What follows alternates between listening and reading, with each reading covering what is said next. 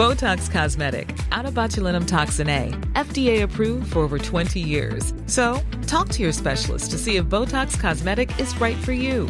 For full prescribing information, including boxed warning, visit BotoxCosmetic.com or call 877-351-0300. Remember to ask for Botox Cosmetic by name. To see for yourself and learn more, visit BotoxCosmetic.com. That's BotoxCosmetic.com. He kōna ipurangi tēnei nā te reo irirangi o Aotearoa. Voice of Tangaroa is a collaboration between New Zealand Geographic and RNZ. Reporting for this series is public interest journalism funded through New Zealand On Air.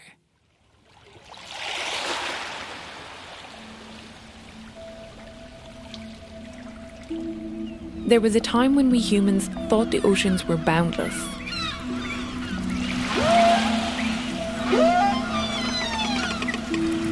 That there were more fish, more creatures, more life, more abundance than we could ever comprehend. Never mind impact. But we were wrong.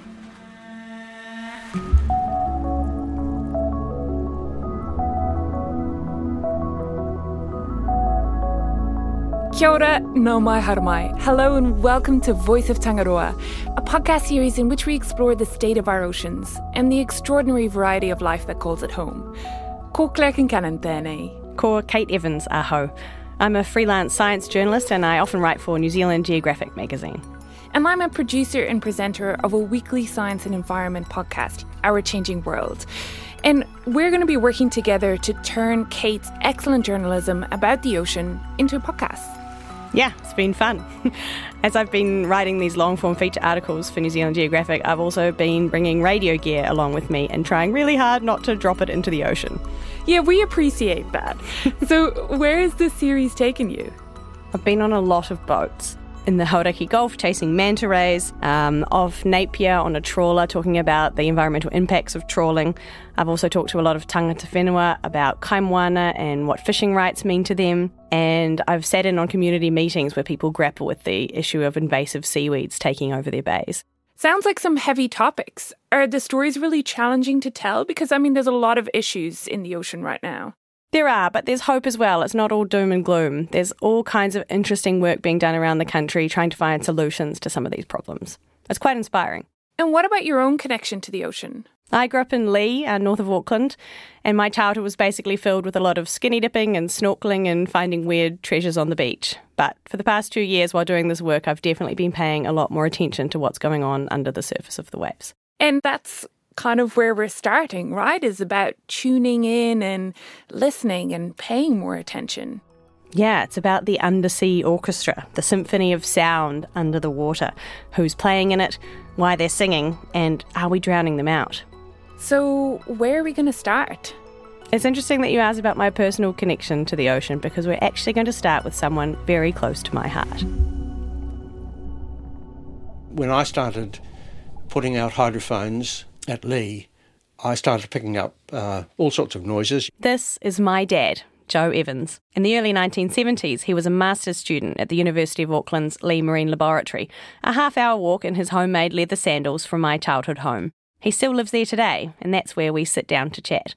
Back then, he was studying the physics of underwater sound. You could hear the propeller noise from the fishing boats going out and from large ships out in the channel between Lee and Little Barrier, Hauturu, and I picked up what became known as the dusk chorus. The Navy were the first folks to use hydrophones in New Zealand, listening for the approach of enemy submarines off Aotea, Great Barrier Island during World War II. They also detected this phenomenon every evening, just around dusk, quite a significant increase in the ambient sea noise,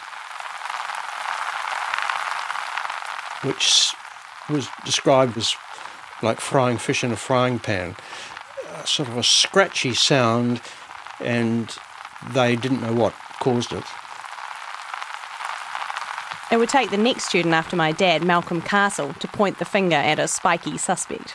The theory was that the feeding parts of a sea urchin, well, it was called Aristotle's lantern. You'll sometimes find them on the beach. The mouth parts, there's a hole in the underside of the sea urchin, and 5 sharp teeth that come together in the shape of an old-fashioned lantern. Aristotle's lantern is such a great name. Would protrude through this hole and scrape algae off the rock, and that went into the gut of the animal. And en masse, made by hundreds of sea urchins feeding together. And the idea was that in doing that, the test, which is what you would commonly call the shell of a sea urchin, is shaped like a flattened sphere, and the action of the mouth parts could set it ringing. Sound travels faster and further underwater than through the air. This is what Dad was interested in. So his colleagues in the department built a hydrophone, basically an underwater microphone, which he attached to an underwater tower off Goat Island. We had to power them from the shore, so we had long cables up to about 600 metres, where you sent current down one pair of wires, and they ran a little amplifier or preamplifier in the hydrophone housing itself, and then the signal came back up the wire. And there were lots of problems with that because being such a long cable, it was susceptible to interference, electrical interference. Storms ripped the cables off the bottom too, but they persevered, capturing the underwater sounds on reel-to-reel tape recorders back at the lab. Of course, technology has moved on in the 50 years since. Today, it's much easier to record and analyse the music of the sea. But the mysteries of who exactly is singing those songs are still being unravelled. Every single time I open an audio file, I hear something new. Every time. And I've been, looking at this for a while now. And there's just so little we know about it. This is Dr. Jenny Stanley of the Woods Hole Oceanographic Institute and the University of Waikato. It's awesome. Like, it's crazy. People just say, how doesn't that bother you? And I'm like, sometimes, but no, also not at all. Because I'm like, wow, it's good to hear that there's a lot going on down there. She studies underwater soundscapes, so all of the layers of sound and how they change across time. Think of being on a bushwalk and the things you might hear. You kind of categorise them in your head, like, you hear the wind and you hear the birds and you hear the river that you're walking past. It's kind of all that. It's like the biological, the abiotic, so the wind and the waves and the, river, and then the aeroplane going overhead. Her colleague in underwater sound research, Professor Craig Radford from the University of Auckland, has some sciencey terms to group them. There's geophony, natural sound, excluding animals. Rain on the surface, wind, waves, underwater earthquakes, underwater volcanoes, and then there's the biophony, so that's the sounds the animals make. So whales, classic example, dolphins, but also there's fish, and also more recently we're finding more and more crustaceans or the small animals making sound. And then there's anthrophony.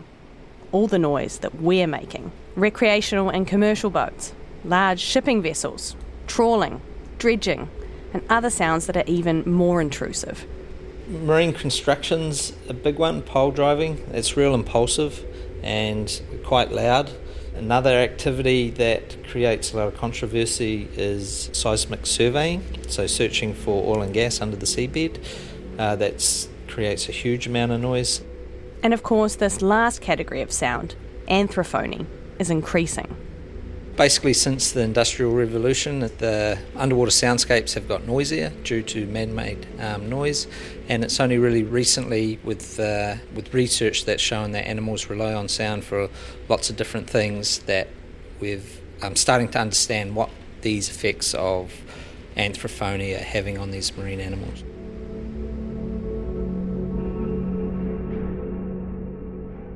Ocean creatures make all kinds of sounds. Some you're probably familiar with.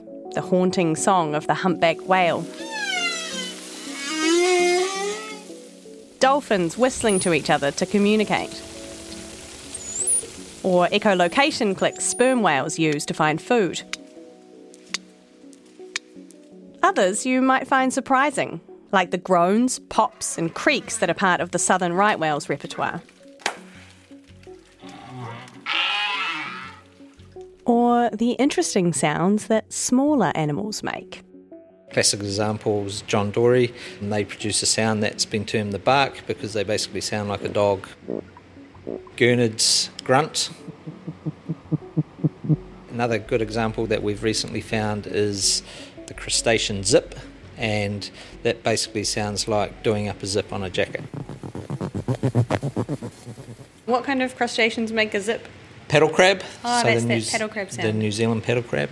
It's got some great sounds, doesn't it? So they can produce 3 different types of sounds. There's the zip, then there's a really low frequency sound that we term the bass, and then there's another sound called the rasp. Do we know how they make all the different sounds? We know that they make the rasp through their gastric teeth in the stomach. They just rub them together and it produces a rasp sound.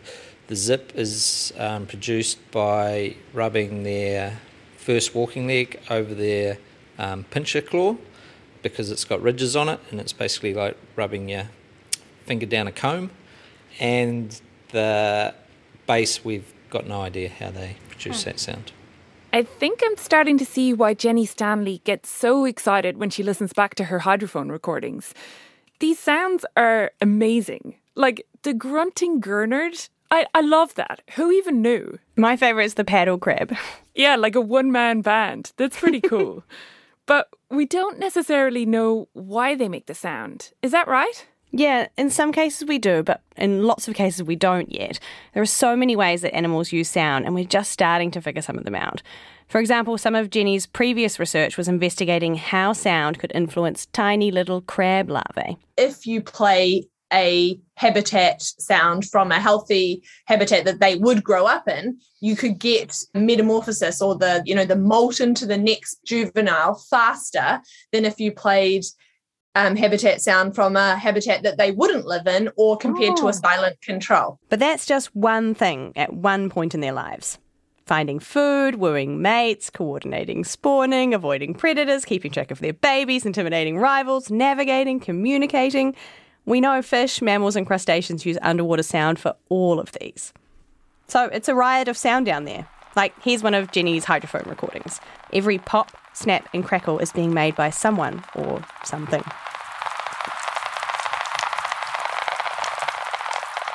But it's difficult in a vibrant undersea world like this, with a chorus happening, to match the sound with the musician. Often it's down to serendipity, says Craig. Like we see it, or we hear it underwater, we'll go catch the animal, put it in a tank, put it in a hydrophone, and we'll get them making the noise. Just through natural observation, really. The paddle crab's a good example. They were in a tank for a field course, and I was down in the tank room one day, and I heard these funny sounds, and just poked my head over the top, and there was a crab, like, doing the zip. So then we just put a hydrophone in with them, and we found out they produce all these 3 different types of sounds. So the paddle crabs and others are down there jamming out, zipping and barking and whistling. But, and I guess you're going to get to this, what happens when we drive a boat past? Or a ship? Or do some pile driving to build a marina? Are we ruining their day or their lives? Is it like a leaf blower going outside your window that stresses you out? Or is it like an airport being built by your house that just forces you to move or something? Well, yeah, they evolved in a quieter ocean without the cacophony that we're adding, so they're not used to it. There's a sliding scale to how our noise impacts them. You know, at the very far end of the scale, cause them to die, like through rupturing organs and stuff. And then the scale gets less, but the effects get more wide. Like you can go through, animals become deaf or they have temporary threshold shifts. And then what we're really looking at is more of the behavioural changes, how the sound masks or disrupts communication signals. So you can think of that as like the cocktail party effect, right? If you're at a loud party, in order to communicate over distance, you either have to be louder or you have to be closer together. So those are the types of effects that are probably more common and more of what the animals actually have to deal with. So ideally, you'd record in the same place with and without human activity, right? And then you would see what the difference is. How do you get everybody to stop driving boats around long enough to do this? Well, lucky timing played a part in this too. Go hard and go early or risk losing tens of thousands of lives. The Prime Minister said today that it was time to ramp up the nation's response to COVID-19 to stop its spread. Craig's PhD student at the time, Louise Wilson, and a colleague, Dr Matthew Pine, had been studying the impact of small boat noise and had hydrophones out in various places in Tikapa Moana, Te Moana Nui a Toi, the Hauraki Gulf. We've done a lot of work on shipping because it's easy to do. Large ships have to carry AIS so you can track where they go and what they're doing, what speeds they're doing. But in a place like the Hauraki Gulf where boat ownership is huge, there's potentially a greater effect of that than what the shipping activity does because of just the sheer volume and numbers of boats that are out on the water. And because we can't track them like we do with ships, we had to come up with alternate ways in which to try and figure out their contribution to the overall soundscape. And to do that, we coupled the hydrophones with land-based cameras. So whenever the hydrophone turned on to record, we could get a panoramic picture of what boats were around at the time. And we were then able to run AI on the cameras and then on the sound data and match that activity up. So when lockdown got announced, we basically went out the next day, swapped all the hydrophones over, put fresh batteries and memory in them. We are all now preparing as a nation to go into self-isolation. Staying at home is essential. The ocean basically went quiet from man-made activity, and we got a real good baseline of what the ocean actually sounds like without a lot of human input. So we got some really nice kind of, if you like, natural seascapes of what it would be like without human interference. We could hear over a wider area because there was a lot less noise in the Gulf. So we did some modelling of that data. We took a dolphin as a marine mammal example and the big eye fish as a fish example, and we were able to model and show that their hearing range, the distance that they could hear over, significantly increased compared to what it was pre-lockdown. At the Aha Aha Rocks north of Waiheke, it was estimated that the range of dolphins' calls and whistles increased from about 3 kilometres to nearly 4. Before lockdown in the Rangitoto Channel, big eye fish would have to be within just a few metres to hear each other's strange popping noises. Without the noise pollution of boats, their acoustic range soared to nearly 155 metres. In the end, Louise's research did show that the small boats are having an impact, shorter term than the larger container ships because they move faster, but there are also way more of them, creating a near constant hum of boat noise every day at all sites that she studied. How might we need to change our own behaviours now that we know this? Well, that's the million-dollar question, right? Are you going to stop Auckland people, especially New Zealand, where we have such a strong affinity to the ocean, not driving boats on it? I can never advocate for that because to do our research we need to drive boats, but there's other ways in which we can do that, and marine reserves is a good example. Marine reserves are typically being established to protect animals from fishing pressure, but we can also use them to protect them from sound. It's a lot harder because one of the main draw cards with marine reserves is people are encouraged to drive their boats in them and to go diving, but maybe we put some restrictions around the speeds boats are allowed to go in there, or have zones in there where boats aren't allowed to go.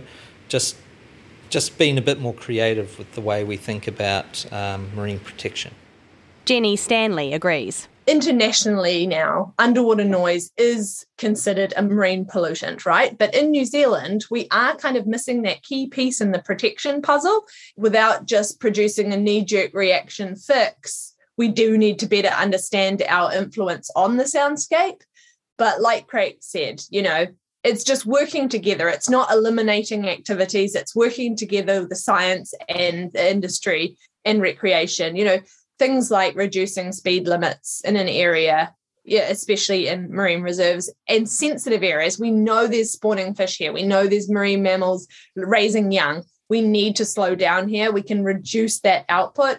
If there's some sensitive areas around shipping lanes, these can be rerouted. It's been done in Stellwagen Bank National Marine Sanctuary, where we knew there were right whales and humpbacks feeding. They actually rerouted the vessel lanes outside of there. So Stellwagen Bank National Marine Sanctuary is off the coast of Boston City. Through Woods Hole Oceanographic Institute, Jenny's been involved in a project recording at marine sanctuaries across the US to better understand the soundscapes there. But she's also been working on this at a few sites around New Zealand, the first step towards understanding our influence on the soundscapes here.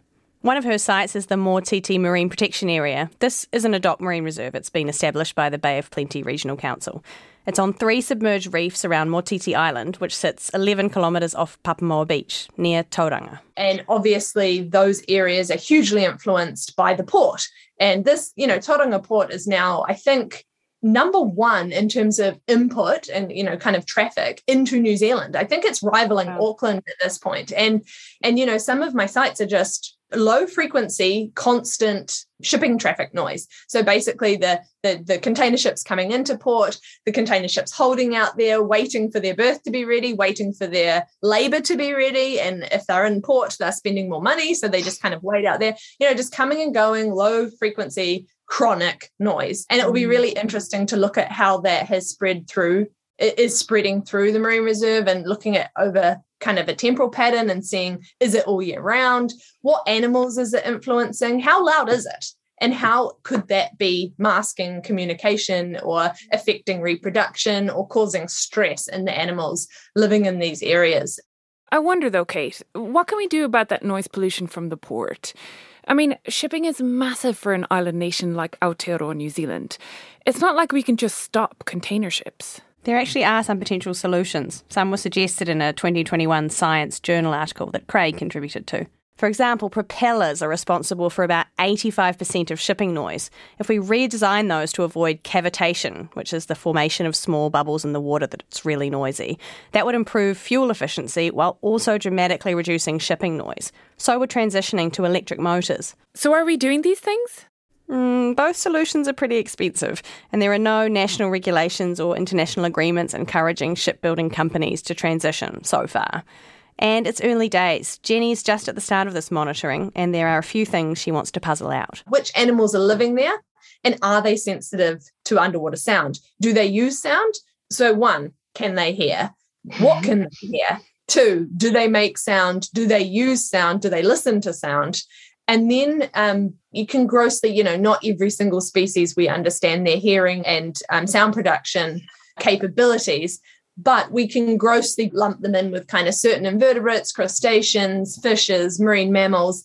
And there has been quite a lot done on kind of looking at the impacts of sound and certain sound levels on, say, fishes and, say, marine mammals. And are those locations a really important place for certain key life stages? Do they reproduce there? Do they spawn there? A lot of spawning fish use acoustic cues to time spawning release, things like that. Marine mammals are very social. They like to, chatter and stuff.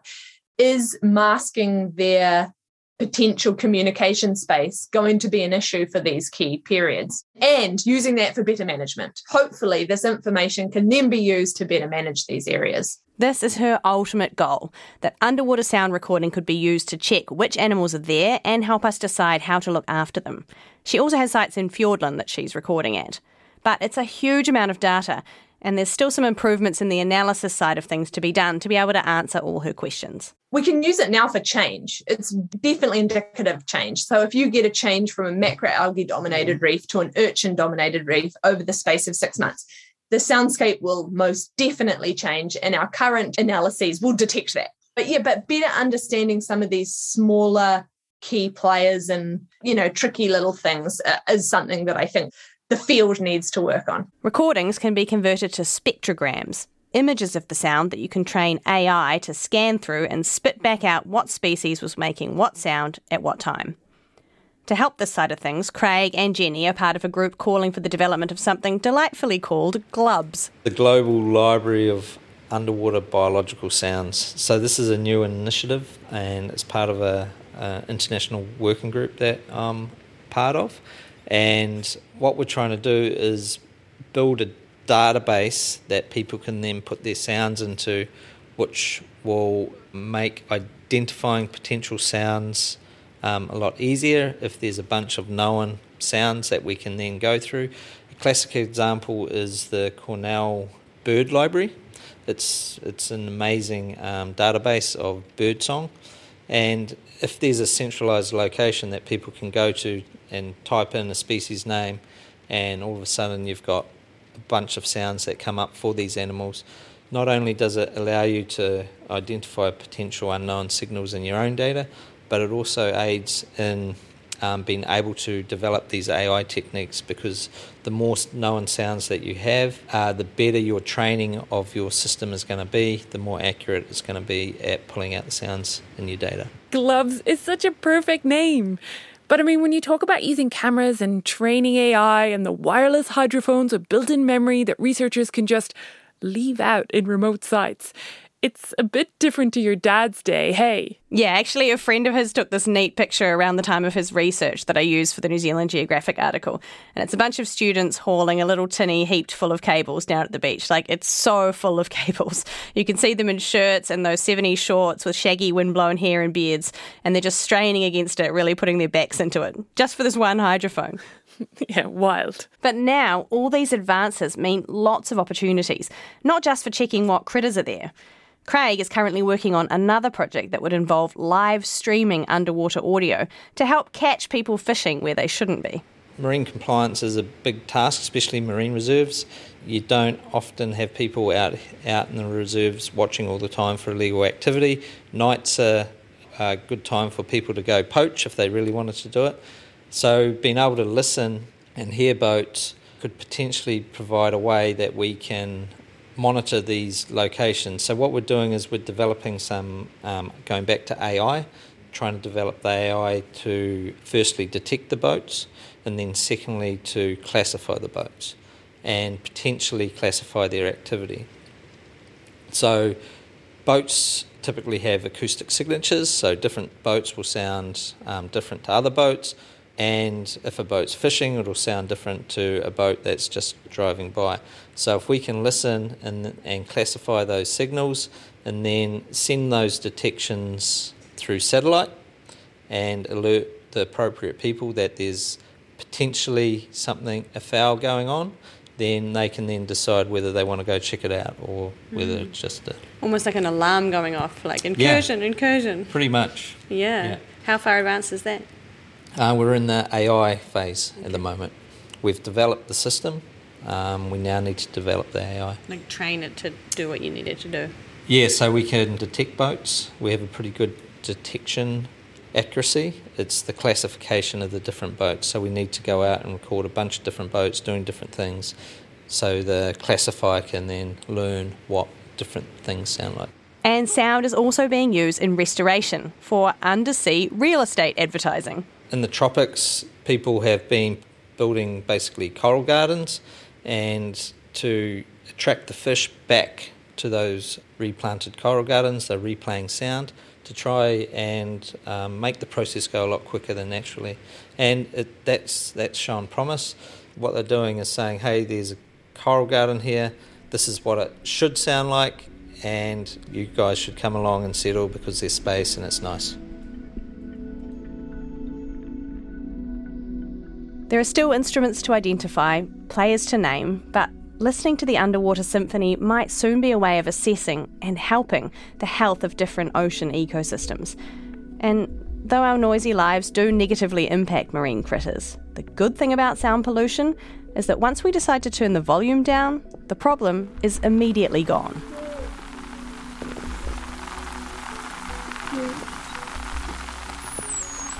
When humans went quiet during the lockdowns, nature was in full voice. The sea is still singing, if we shut up long enough to hear it.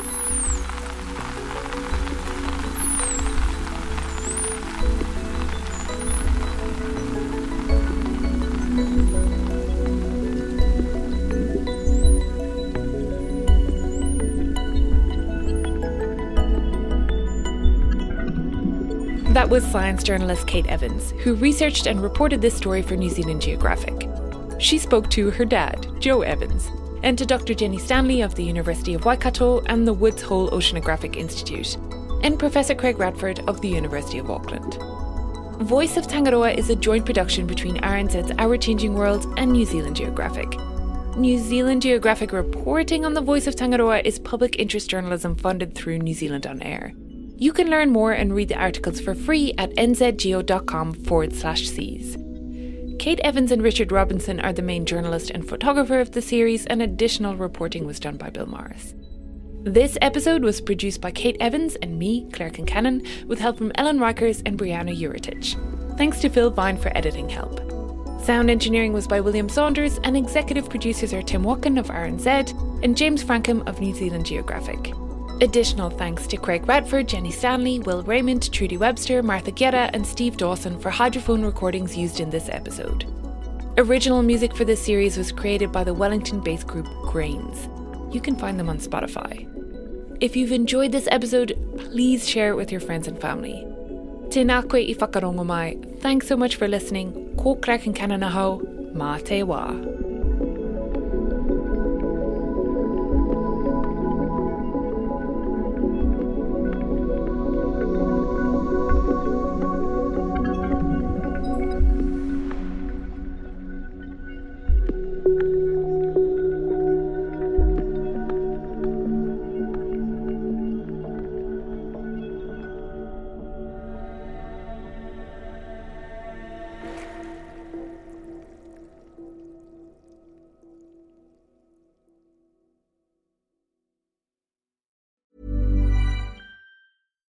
Botox Cosmetic, out of botulinum toxin A, FDA approved for over 20 years. So, talk to your specialist to see if Botox Cosmetic is right for you.